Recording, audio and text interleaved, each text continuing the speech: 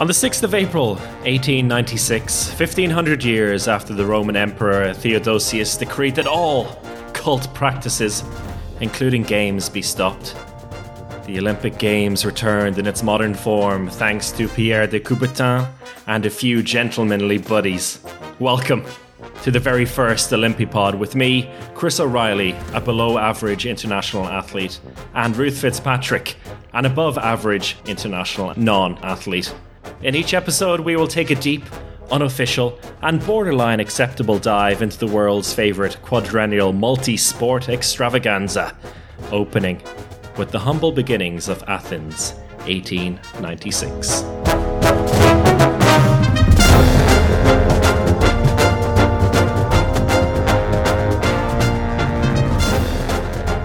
Chris.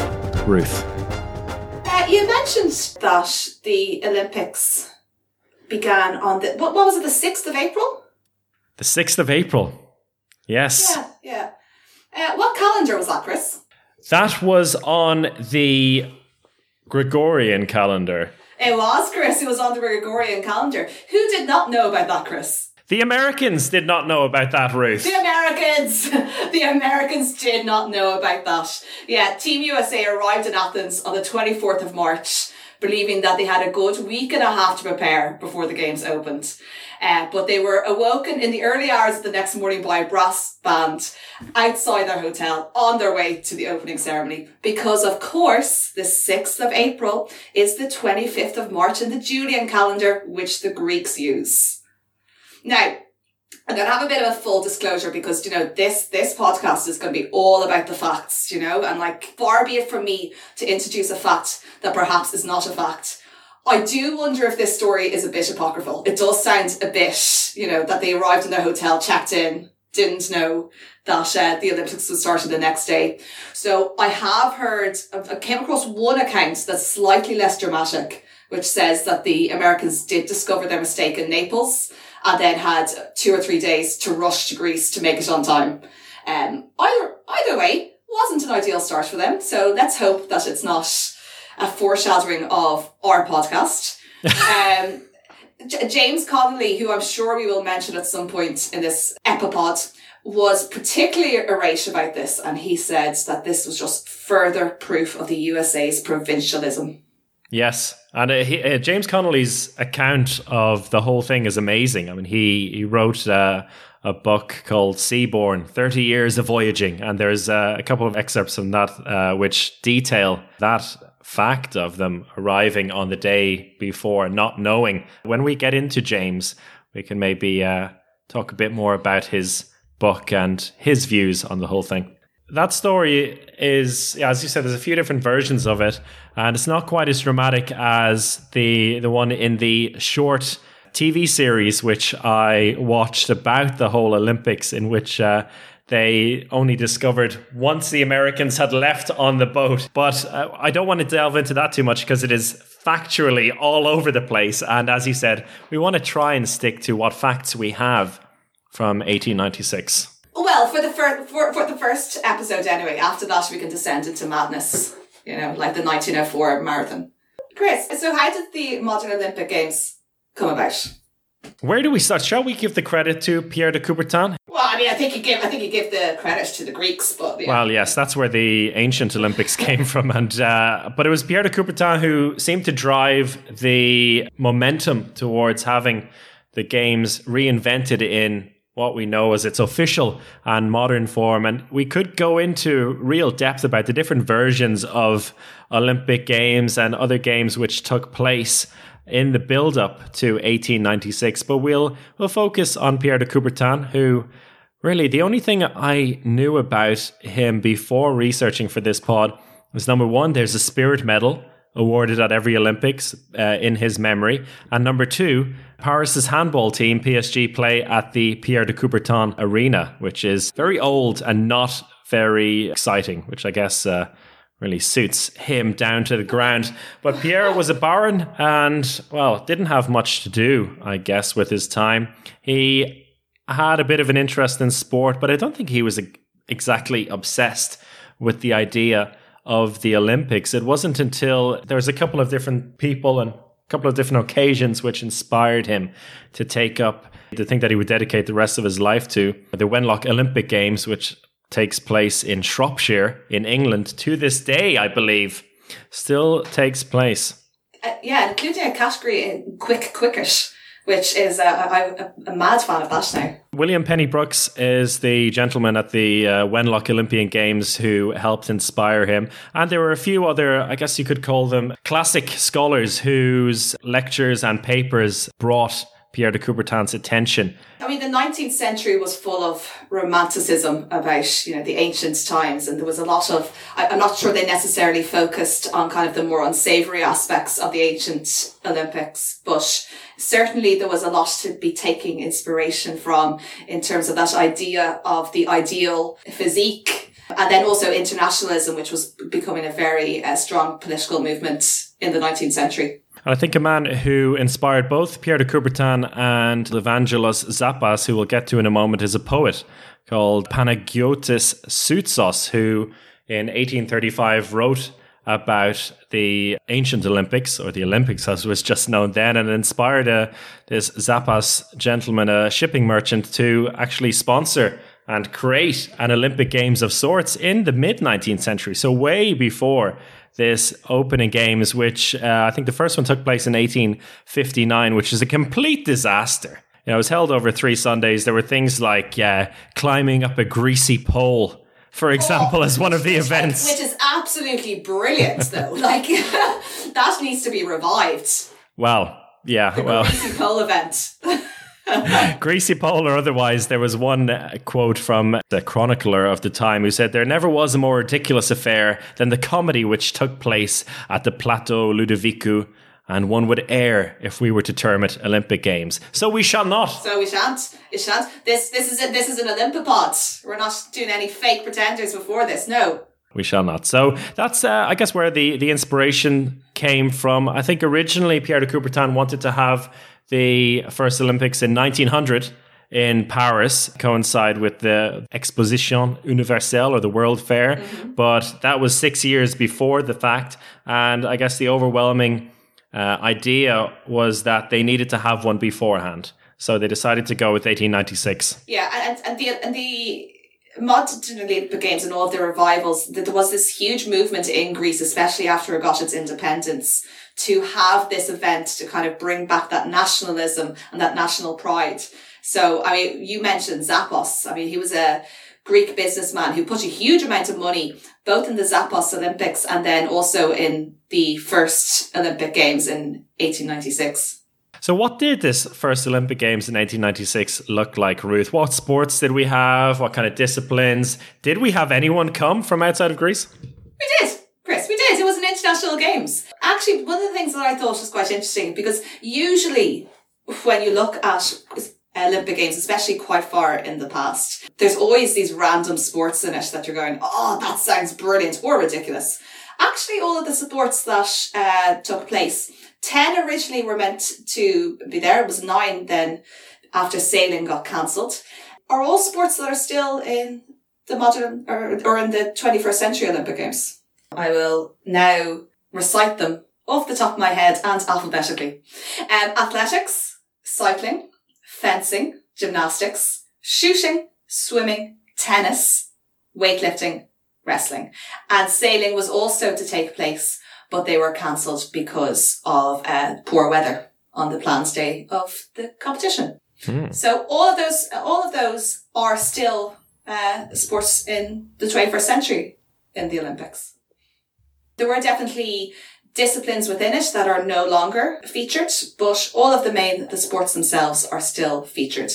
Have we even spoken about the medals at these games and what people got? We haven't. We probably should, because our absolute legions of fans after this first Olympipod will probably be tweeting at us saying, "But there weren't that many medals." Ugh. So go on, Chris. Tell us about the medals. When we're talking here about, we're talking about first, second, and third place, so gold, silver, and bronze medals, as the IOC has in its infinite wisdom rectified after the fact. So we're talking about what happened in 1996 as if it were the present and we had gold, silver and bronze. But back then there was a silver medal awarded to the winner and a bronze medal awarded to second place and diddly squat for anybody else. So alongside the silver medal that winners got, they also got a diploma and a crown of olive branches, while runners-up received a copper medal, a diploma, and the olive branches.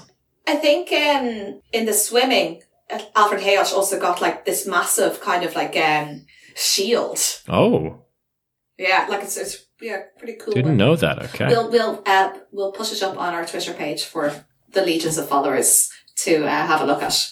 That's what they got then, but we're talking about gold, silver, and bronze in the modern context, because even though third place at the time got nothing, we still like to consider them nowadays as being bronze medalists. And pretty much anyone who didn't place for second or third has been completely lost to time. Like we don't know the names of every single person who competed, or indeed every single country that competed, because Chile claimed that they were there. Don't they, Chris? Nah. Not buying it. Nobody else accepts that Chile were there. This guy was on none of the records. Yeah, but do you remember his name? No. Because he wasn't there. He wasn't there. Why would I learn about somebody who wasn't even there? I did read somewhere that the Chilean government, at some stage in the last 20 years, actually hired a forensic pathologist who then went through all of the photos and, using modern face recognition, managed to like say that there was like a 50% chance that he was there because they maybe saw him in a grainy photo. I like, he was supposed to have competed in the 100, 400 and 800 meters, if I'm not mistaken. And I think they were pretty well recorded. I think so. If he was there, this Chilean, 50% or otherwise, then I'm pretty sure we would have known. Oh, and I've absolutely 100% just invented that percentage. Okay. Well, there you go. just full disclosure.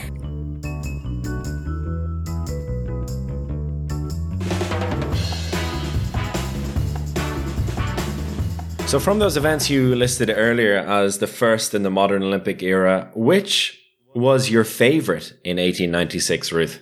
It's weightlifting, Chris. It's weightlifting. Okay, people who know me know that weightlifting is my favourite spectator sport, because, there doesn't have to be an explanation, because it is just the sport of sports. There is nothing else to compete against it. There's a couple of stories from weightlifting which I really like, and one in particular that is quite contentious, and it has to do with what many people would have considered at the time the most handsome gentleman at those 1896 Olympics, handsome Launceston Elliott from Scotland. And I would recommend everybody to go Google him to have a look at his pictures. Now, quite a man. Different standards of beauty in those days. However, I would still recommend everyone go do that right now. Pause the podcast, Google it, come back to us, and we'll start again. It's interesting you said his unusual standard of beauty. People were attracted apparently by his uncommon type of beauty, they said. He was the finest man of English birth, which I'm pretty sure the Scots would not be quite happy with. He even received an offer of marriage from a highly placed lady admirer. He was also born in India. He was born in India, but that's just a sign of the colonial past of Great Britain. I do like that there was this throwaway fact about him starting to become a bodybuilder at the age of 13, when somebody commented that he was a particularly well-built 13-year-old, which, I don't know now if you could... I'd really like to see a picture of him at 13. Okay. What did he look like?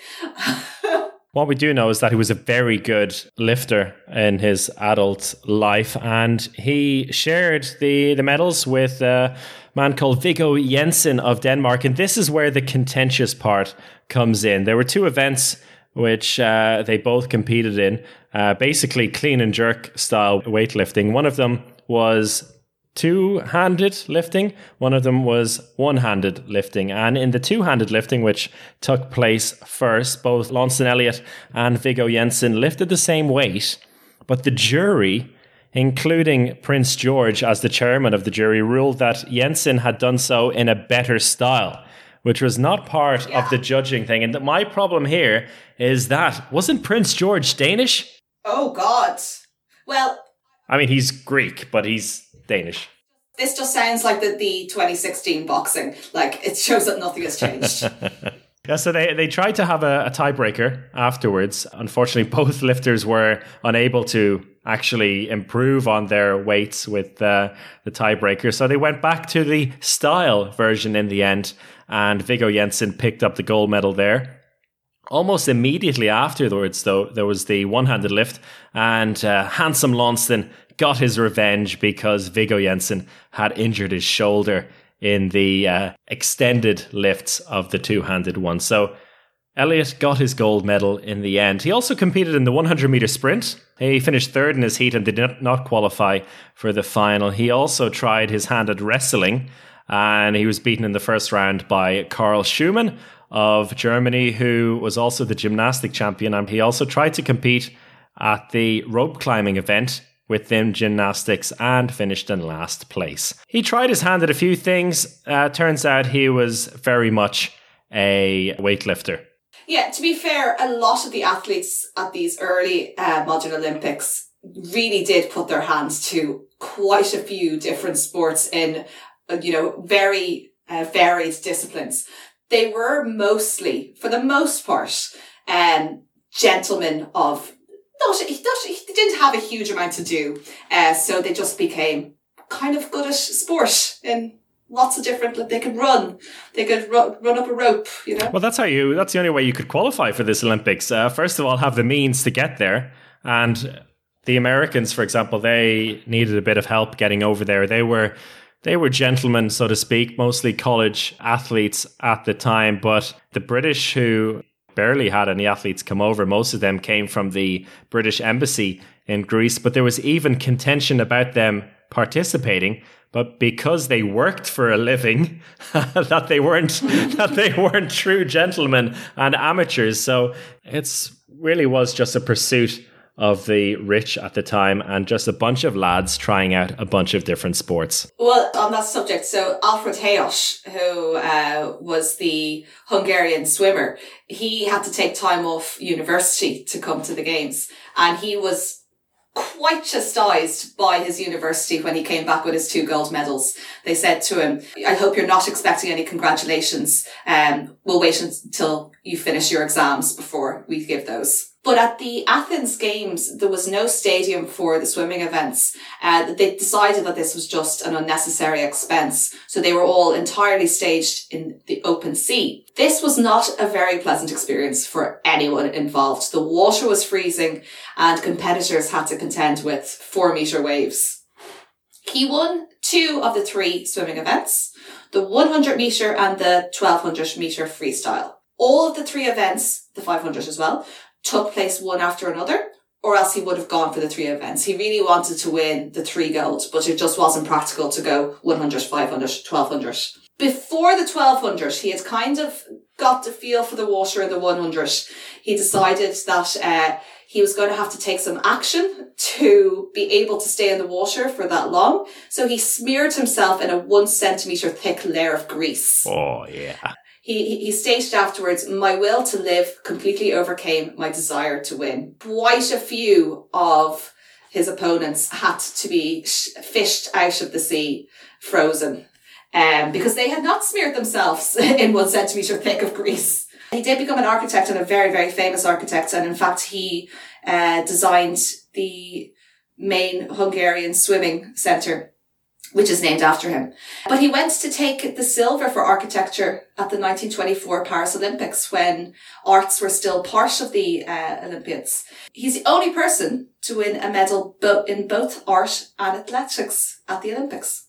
Did you know, Ruth, that silver should have been a gold? Well, I know they didn't award a gold. Do you know why? I don't. Because it was in 1924 in Paris, and the French didn't want to give a gold medal to a foreigner.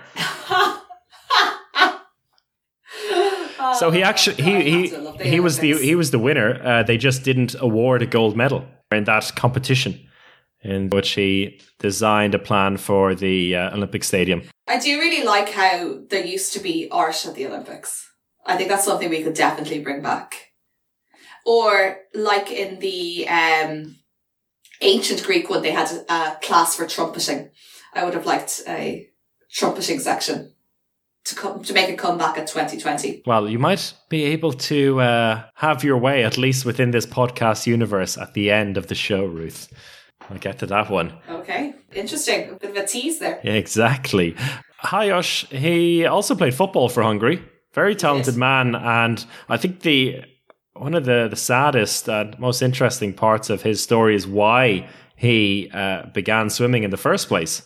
And that was after his father had drowned in the Danube. That somehow inspired him to take up swimming, apparently. And accomplished swimmer, European champion and Olympic champion, great footballer as well. I do like, there was this anecdote that I think he said the prince asked him, how did he learn how to swim? And he responded, in the water. That's great. Is he your favourite athlete at these games? I do quite like him, I have to say. And do you know that his brother was in the 1906 Olympics too, swimming? Oh, the not Olympics. We'll get to that when we get to that. Yes. So yeah, the very accomplished family, but yeah, him himself, as you said, he played for his country in football. He was also manager of the Hungarian football team, I think, at some point. Oh. Very, very skilled architect. Yeah, so he was. I think he would be one of my favourite of the games. If you can truly have a favourite. It's a tough call. I think I've got like a short list of three, I would say. No, I won't say three. Three. It's a three-way tie for me between James Connolly, John Boland and Robert Garrett. Which one do you want to hear about first? They all have a bit of an Irish lilt to them, do they? Well, Garrett, I don't know, does he? I don't know. They're American, of course. Yeah, exactly. Okay, start at the very beginning. We'll start with the very first modern Olympic champion then, shall we? And yes. That's James B. Connolly. As you said, he's got a bit of an Irish connection, and his parents came from the Aran Islands in Ireland and moved over to Boston, where he was born. He was one of 12 children. Seems about right. Yeah, he worked for most of his life, deciding to work instead of going to high school. But at some point, he decided that he wasn't happy with his career and that he was going to take up different paths. So he was self-taught, turned out to be quite a good student, and managed to get himself accepted to study classics at Harvard University, which is where we begin our story of James Connolly going to these Olympics. He went to the chairman of the athletic committee in Harvard about going, and basically they told him to get lost, that he was going to go to Athens on a junket just for a bit of a lark, and they told him, well, all you can do basically is leave, resign your position at Harvard, and when you come back, you can apply again. Well, to that he said, he's done with Harvard. Good day, sir. And he decided to go to Athens, no longer a student. He managed to get some support to go. Some people claim that he paid his own way. Others claim that he got a bit of support from the Irish-American community and the athletic community in Boston. Either way, he ended up in Athens on the day before the games starting. And this is where I want to jump into an excerpt from his book, which I mentioned before, 30 Years of Voyaging. Tom Barry, a chum of mine, was making a joyride of the trip, and he said, lucky thing you've got 12 days to get in shape before the opening of the games. We were at breakfast when two members of the committee entered and passed around programs for the day. I glanced casually at my program, and then less casually.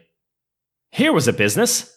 The date for the opening of the games was today, and according to the Greek calendar, not ours. There were no 12 days left for our training. The games opened that very day.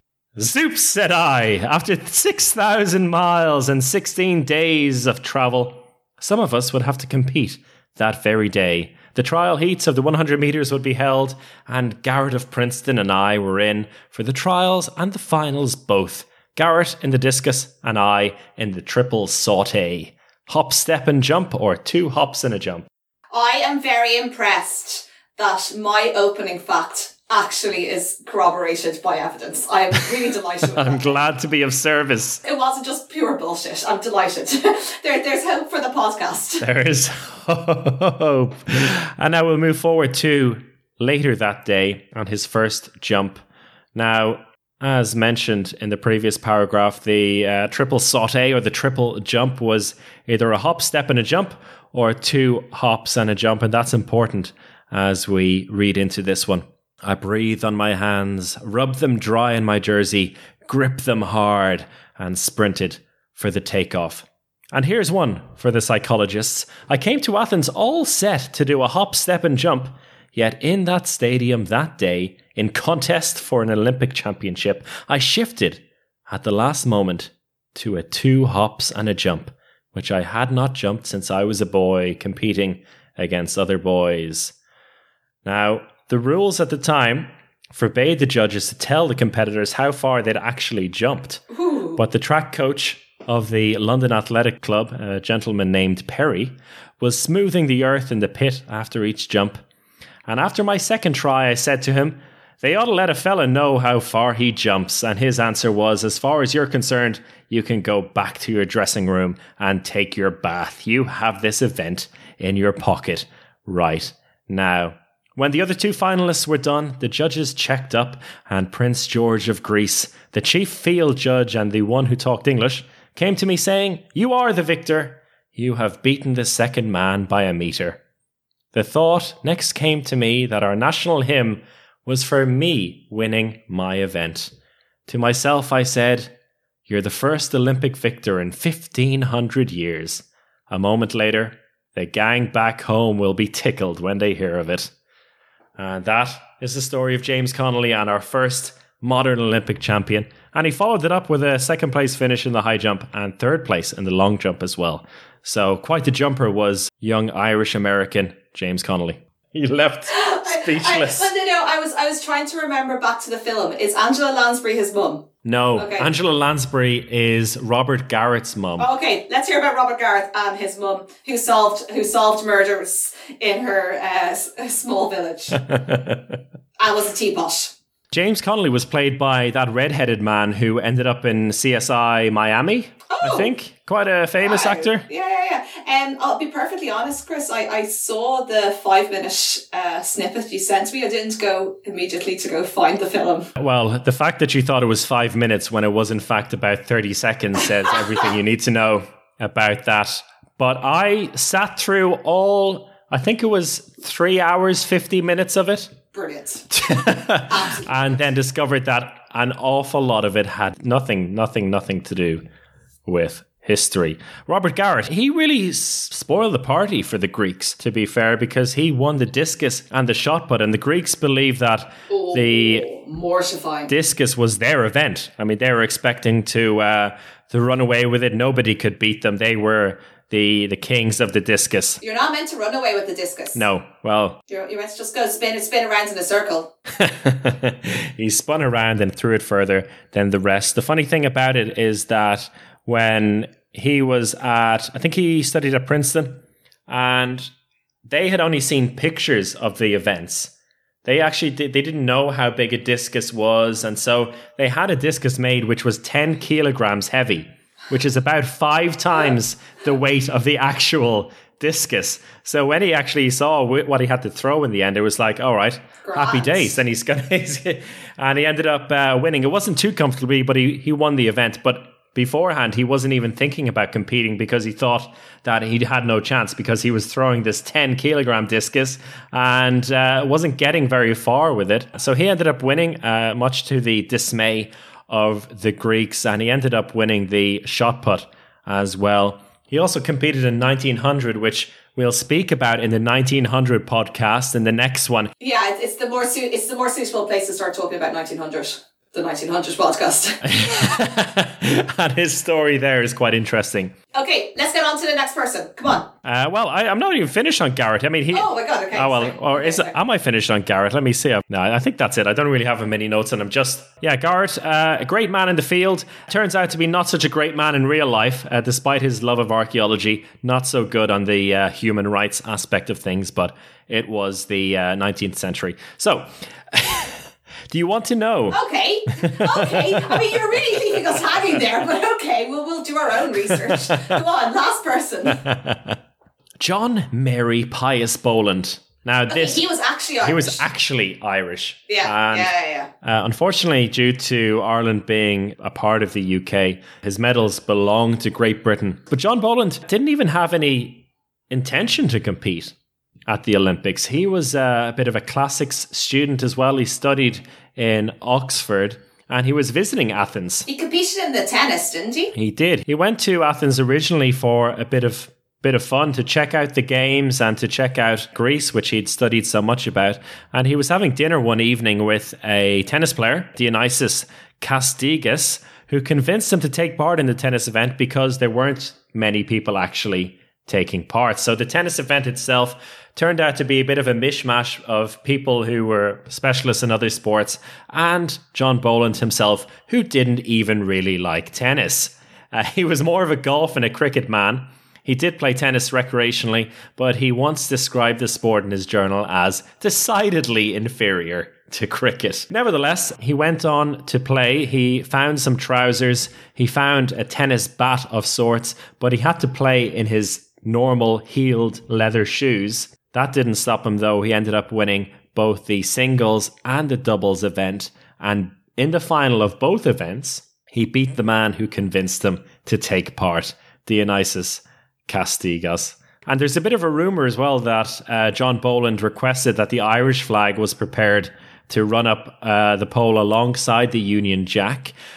He didn't mention that in his personal journal, though, so who knows whether that's true or just a bit of propaganda. He ended up being an MP for South Kerry in the British Parliament and was a big advocate of preserving the Irish language. And very fittingly, he then died on St. Patrick's Day in 1958.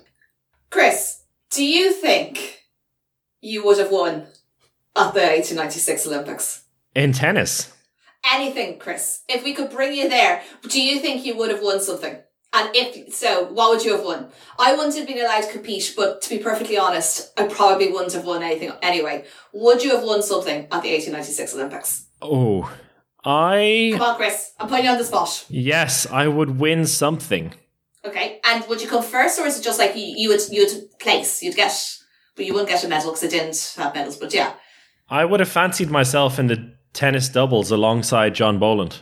Okay. To win gold. A truly Irish gold medal. He ended up competing in the doubles with a German, I believe. So it was a mixed medal for the UK and Germany. So yeah, I would have fancied. I'm a decidedly below. If I said I was a below average international athlete in the beginning of this podcast, I'm a bad tennis player. But I think I would have done okay in 1896. Yeah. I won't ask you this question every Olympipod, but just, 1896, I think that would have been a really good shot for you. Yeah, it would have been my chance. I mean, if I was a gentleman and had the means, then I would have fancied my chances of winning something. I would have competed in, I would have been like these guys. I would have competed in everything. Yeah, like, I know, and like you would have gone into the rope climbing, even though you'd never seen a rope. And, obviously, there was no greasy pole, so you couldn't do the greasy pole. But, I presumably you would do the 100 metre and the 400 metre. 800 metres was my speciality growing up. Okay. And I think I would have gone for that. I mean, I'm definitely not a 12-second sprinter, that's for sure. Also, Chris, we don't have to transport you here, transport you there as a 30-year-old. We can go and bring you at 22 if you like. Okay. Pre my first of 3 knee surgeries. Okay, let's do that. Okay, good. Okay, then I definitely win something. 21-year-old me, pre knee surgeries, would have won something. Oh, that's a big call. Yeah, I know. You've tricked me into. Oh God, yeah. All right, I'm sticking to it. Once the lockdown is down, I'm going to start timing you. Yeah, no, mixed doubles. No, not mixed doubles. Pure doubles. Pure doubles. Me and John Boland, we would have come away with victory.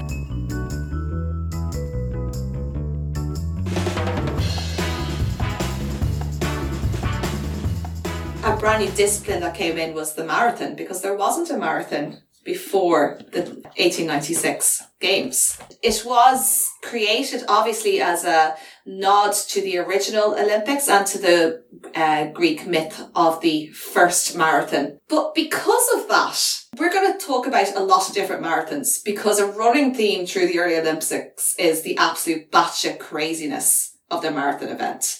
Most of the competitive races in the 19th century, they very rarely went over the 5K mark.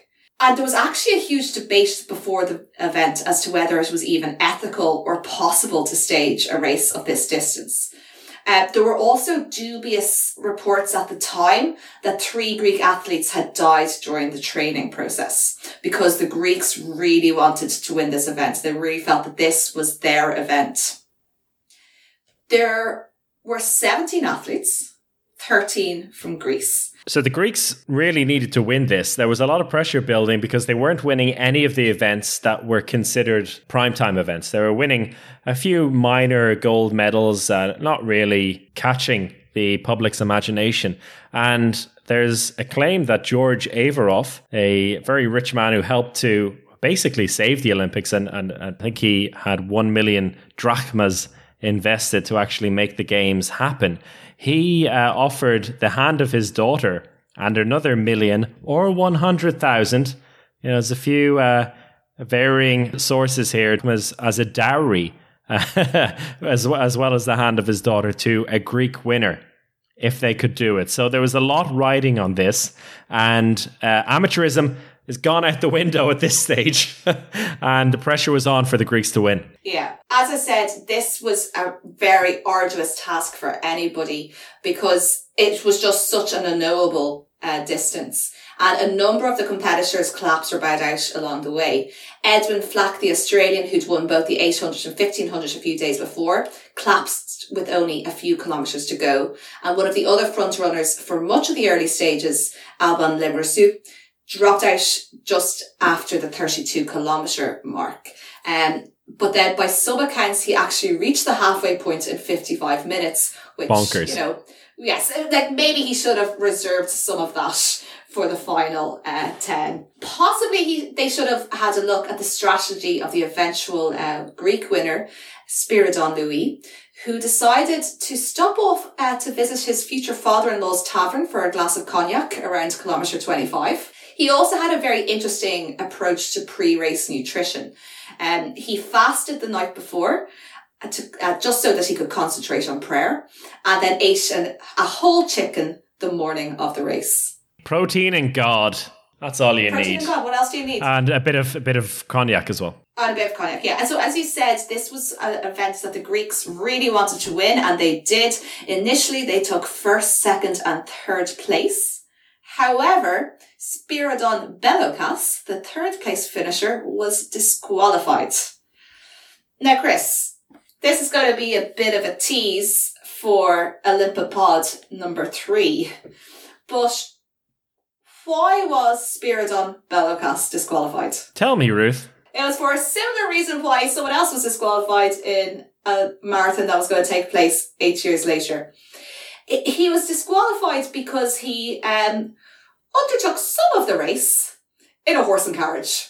There was the Hungarians who protested afterwards, right? Because they originally thought that, yes, it was a clean sweep, 1, 2, 3 for Greece, but Belokas was a dirty little cheater. However, the other Spiridon, though, he did become a national hero on winning this. And you said that he was offered a dowry. He didn't take it, but he did receive a huge number of gifts and endorsements. Those included wine, free haircuts for life, clothes, and from a chocolate factory, £2,000 of chocolate. But all he wanted was a cart to carry his water to and from the well for the rest of his life.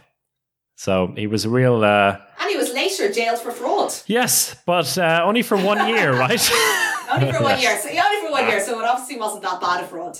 And just as an aside, the very next day, a woman, Stamata Raviti, ran the marathon. She wasn't allowed. She had been told that there were American women there that she could compete against, but that race never transpired. So she ran it herself in 5 hours, 30 minutes. And at the end, she found witnesses to attest to her time. So, not the first official female representative at the Olympics, but the first unofficial. Didn't take much longer for women to actually take part in the Olympics. They got there a few years later. If Pierre de Coubertin had his own way, they probably never would have competed. Yeah, he didn't. He thought it kind of it would affect the men and affect the purity of the Olympic Games, which impractical, uninteresting, unaesthetic, and simply incorrect. But women did get there eventually, but they'd have to wait until 1984 to actually compete at the marathon event, which is quite incredible. So well done to Stamata Ravithi. There was another mystery woman as well, Melpomene, which... was there, Chris? No, there wasn't. There wasn't. No. Sorry, I didn't mean to cut across your fact quite so. But sorry, please tell me about this mystery woman. Ruth, it is not a fact because it is a lie. Yeah. And I think stories of Melpomene, this mystery other runner, I think she was supposed to have competed before the Olympics. Okay. That only came up like 10, 20 years later. So yeah, there was only one woman. I think my favorite bit of the marathon story is right at the end, though, where a crowd of 100,000 people were there to welcome Spiridon Louis in, and the Greek crown princes jumped onto the track and ran alongside him as he stumbled his way to victory. So that just showed how big an occasion it was for the Greeks to finally win.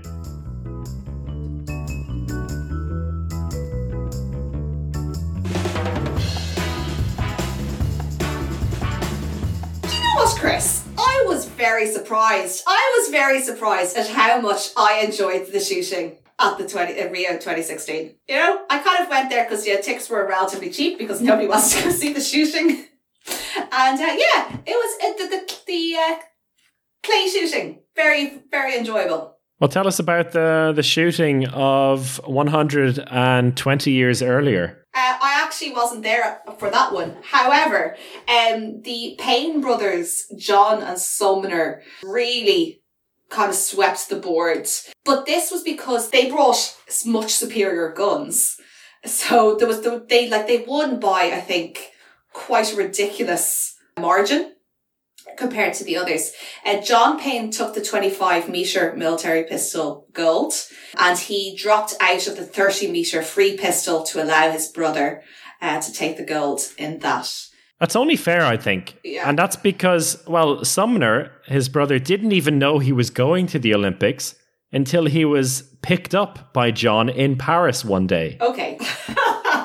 So John Payne was planning on going all along. He was based in the US. He was a Harvard graduate, and he decided that the Americans could do with one more shooter. So he was going to pick up his unsuspecting brother, Sumner, who was based in Paris. He didn't contact his brother in advance. He didn't tell him about the Olympic Games. John simply showed up at Sumner's office in Paris, and Sumner then wrote about this. The last of March, I came home to luncheon one day and found my brother, Lieutenant J.B. Payne, sitting in my office. I had not the slightest idea that he was on this side of the pond. When does the next train start for Athens? Said he. I don't know, said I. Well, he said, find out and get your revolvers and we will go there, for the Boston Athletic Association has sent a team over. And, well, we may be able to help them out. So the pair gathered as many guns as they could possibly get their hands on because they weren't sure what type of events and what type of guns they would need, and about 3,500 rounds of various ammunition just in case. And they went to Athens to destroy the rest of the field. 5 years later, Sumner came home to find his wife in bed with one of his daughter's teachers. So he shot at him 4 times, missing him each time. He was briefly jailed and charged with assault, but he was actually eventually let off the more serious charge of manslaughter because they decided if he really wanted to shoot him, he could have shot him. Exactly. And I have the Olympic medals to prove it. Glorious. Ruth, question for you. Okay, give it to me. Was the sabre event in fencing fixed? It has been mentioned in passing that it was, and I don't know. Was it, Chris? Well, fixed is maybe one way to put it. Because the Greeks did get they did place first and second, didn't they? They did place first and second, and Felix Adolf Schmal from Austria got royally screwed over, I think it is fair to say. Whether it was fixed or otherwise, he got screwed over. And I'll tell you a little bit about little Felix.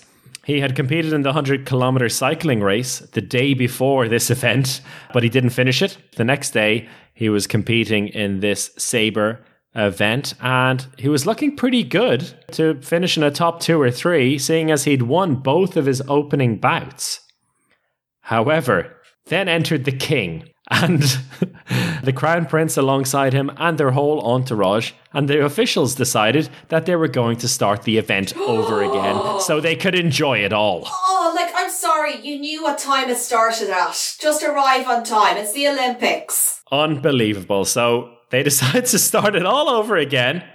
Felix Adolf Schmal with, I don't know, the better part of a 100-kilometer race behind him the previous day, winning the first 2 rounds here out of 4. Completely wiped clean off the slate. They had to start again, and he only won 1 of the 4 bouts after that. And he ended up in 4th place behind the Greek duo of Ioannis Georgidis and Telemachos Karakolas, as well as the Danish Holger Nielsen, who is a big name for all of the handball fans of the Olympipod. I'm sure there will be at least 7 of them listening. Also, for big fans of external cardiopulmonary resuscitation. I'm not too sure how many of those we're going to get straight into our podcast, but if it weren't for the king, the crown prince, and his entourage coming in and restarting, then Schmal would have actually been in a 3-way tie for first place.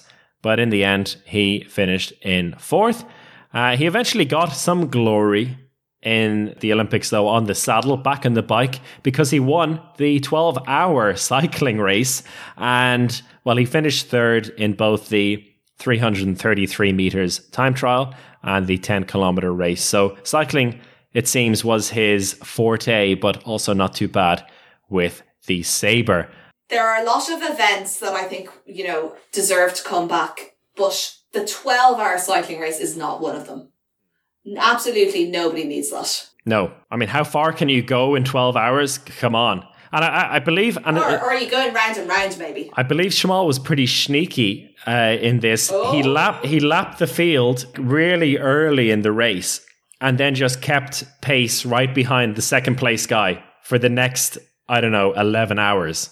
Well, I'm not sure that's sneaky. I think that's just clever. Well, very clever. Yes. I think that's the right way to do it. If I could cycle, I think that's how I would do the men's. You could cycle for 12-hour race. For 12 hours. Oh my God. Would you be arsed is my question. Yeah. So the gentleman who finished ahead of Schmal in 3rd place in the sabre, Holger Nielsen, I want to speak about him for a moment as well, because besides finishing 3rd in the fencing, he got a silver and a bronze, or 2nd and 3rd place in the shooting competitions. And he also took part in the discus. He was a multiple sport athlete, but he's probably most famous in modern sport as being the man who is credited with developing an early set of rules for handball in 1898. Although the Germans would like to think otherwise. The Germans believe that they came up with handball, and they won't thank me for this, but it was definitely Holger Nielsen. And as he said, he also developed a form of external cardiopulmonary resuscitation in 1932. I'm sorry to keep on harking over this, but fencing is also really the kind of sport that you can really drop in on. You really don't need to start it at the beginning. It doesn't have this massive narrative. You can just go in and watch individual matches. So I don't think this needs to be restarted. No. I just want to put that officially on record. Yeah, and it's another example of a Dane benefiting from it, thanks to a Greek/Danish king. Crafty Danes. That's what I take away from this Olympics. They only had 2 athletes, the Danes, but by George, did they benefit with King George. Absolutely shocking. I can't believe that the Olympics would be corrupted in such a way. Well, it's only the beginning. It's only the beginning.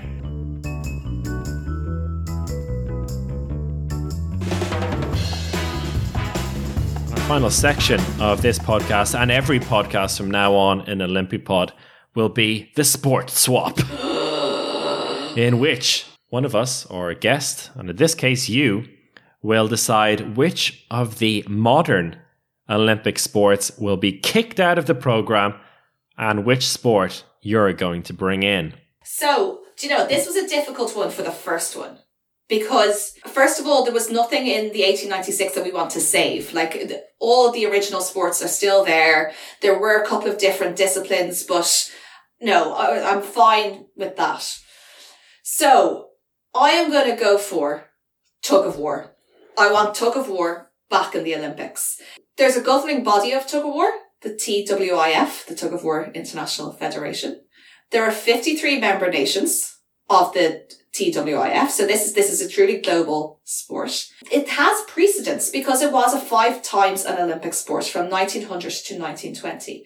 And it remains a recognised sport by the IOC. There would be a few things that I would change from the original Olympic form of it. So nations were allowed to enter a couple of different teams if they wanted to, which meant that some years countries had a complete monopoly on medals. So like one year, America got gold, silver and bronze because they had different teams. They also had no weight classes back then, which has now been changed. The TWIF has changed that. I went onto the TOWA website, which is the UK's national body for tug of war, and found the following mission statement. The TOWA considered that tug of war certainly warrants reintroduction into the Olympic Games. The rules are easy to understand and the sport is spectator friendly. In addition, the results do not depend on subjective scoring by a panel of judges. Looking at you, boxing. Tug of war is accessible to everyone at all levels, as the sport does not require a large amounts of costly equipment, space, or bespoke sports stadia. Faster, higher, stronger is the Olympic motto, and tug of war certainly fits the bill. The Tug of War Association remains hopeful that one day tug of war will take centre stage on the world's largest sporting platform. Well, TOWA, you have our support. You have the official support of the Olympipod. And which sport would you take out?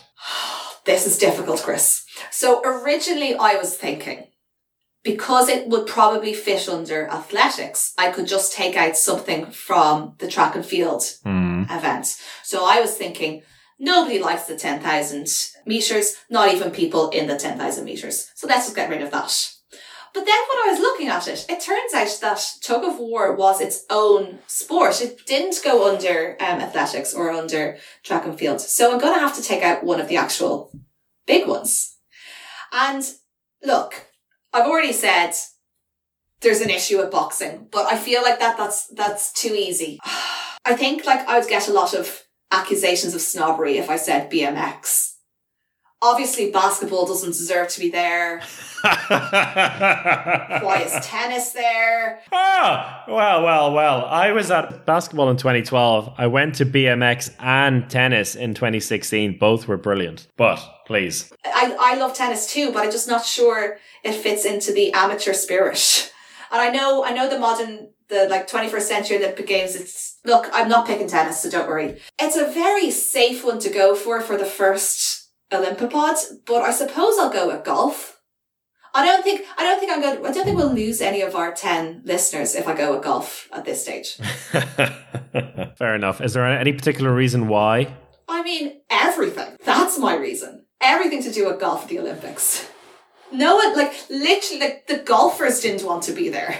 So, why would we want to watch it? So no, we're taking out golf. We're putting in tug of war. Do you even know who won it? Who won in 2016? Justin Rose, was it? I don't know. If I'm right here, let's do a quick church. I don't know who won the women's one, but I think it was either Justin Rose or the Swede. Justin Rose ahead of Henrik Stenson. Yes, okay. Can I say something about tug of war? Go for it. How I would like to see tug of war reintroduced into the Olympics, and it would be a bit like in its early days, like in 1900. that there wouldn't be a fixed team for it that would train for it. What? You would set a day aside, maybe like the real final day of the Olympics would be the tug of war day, and you draw out different sports, and one athlete from each sport would go and represent their country in the tug of war team. So you'd have like a rugby player, a shot putter, alongside a diver and a golf player. And a gymnast. And a gymnast. Okay, does every country, so there's 8 people on the team, if they pull out a gymnast, does that mean everyone has to put a gymnast on? Yes. Yeah. But now what about countries that want to compete that or don't have a wide range? Because then obviously like the Americans are going to do much better than everyone else, or the Chinese, like countries that have massive teams. So no, Chris, you're absolutely wrong. We are like, absolutely not. It's not your sport to introduce. By all means, another week you can take out my tug of war and you can put in your bastardized tug of war hybrids. However, absolutely not. Get away from my tug of war. I don't think it would make the Americans, for example, better because they wouldn't have any training. Chris, I don't want our podcast to be destroyed on the first episode because we fall out over this. You are wrong. Okay, fine. It looks fine on paper. It would never work. We're gonna have and also like the poor International Federation of Tug Wars. Like they've been training. They go to the European Championships or the World Championships of Tug of War, and like you're now saying that, oh no, we're gonna get other people to do it. No, you're wrong. Ruth, if there's one thing I've learned in the previous few months, it's that describing a sport you know nothing about and making it seem as easy as possible is the surefire way to get attention for your podcast. And on that note, I rest my case. Do we have a beef? I don't know. We soon will. Just you wait. Wait till the tug of war kids come. Oh my goodness. Okay. No, yeah, they're going to come after you though. I'm fine. I believe in the orthodoxy of tug of war. And actually, I'm going to be really looking forward to talking about tug of war in 1904 in our 3rd Olympipod. All I'm doing is stirring the pot. Okay. Yeah. Yeah. Okay. Yeah, we'll have the tug of wars and the 10,000 meter athletes coming after us. And we'll have a new one of these in every single Olympipod until we completely destroy the Olympic program. And we'll have an updated list as we go on. And people can follow us on Twitter so they can have a look and see at because I believe you very ambitiously said that you were going to create a table for all of these new sports. Oh, yes. So yeah, I'm looking forward to seeing that table, which we will put up on our Twitter at Olympipods. And do we have an Instagram? We do. Okay, also I think that is also at Olympipod because for some reason that domain was never taken. So time will tell. Time will tell if we get sued. After all of this and the glowing success that Athens was in 1896, the Greeks wanted to have it again. They wanted to keep the Olympics at home, but indeed they had to wait another 10 years for the now pointless intercalated games and 108 years for the real deal to come back to Greece. Well, lucky for you, Olympipod listeners, you're not going to have to wait that long if you want another episode, because we'll be back with the second Olympipod in just a few days' time. You're not even going to have to wait 2 weeks for the next pod, because we're going to bring you the next one on Monday. We do appreciate how difficult a time this is for many, many people with the Olympics being postponed. So we're going to try and drip feed you as many pointless facts as possible. Also, the interesting point, did the 1900 Olympics even happen? Will our next podcast even happen? Only time will tell. Fantastic. Now that is a cliffhanger.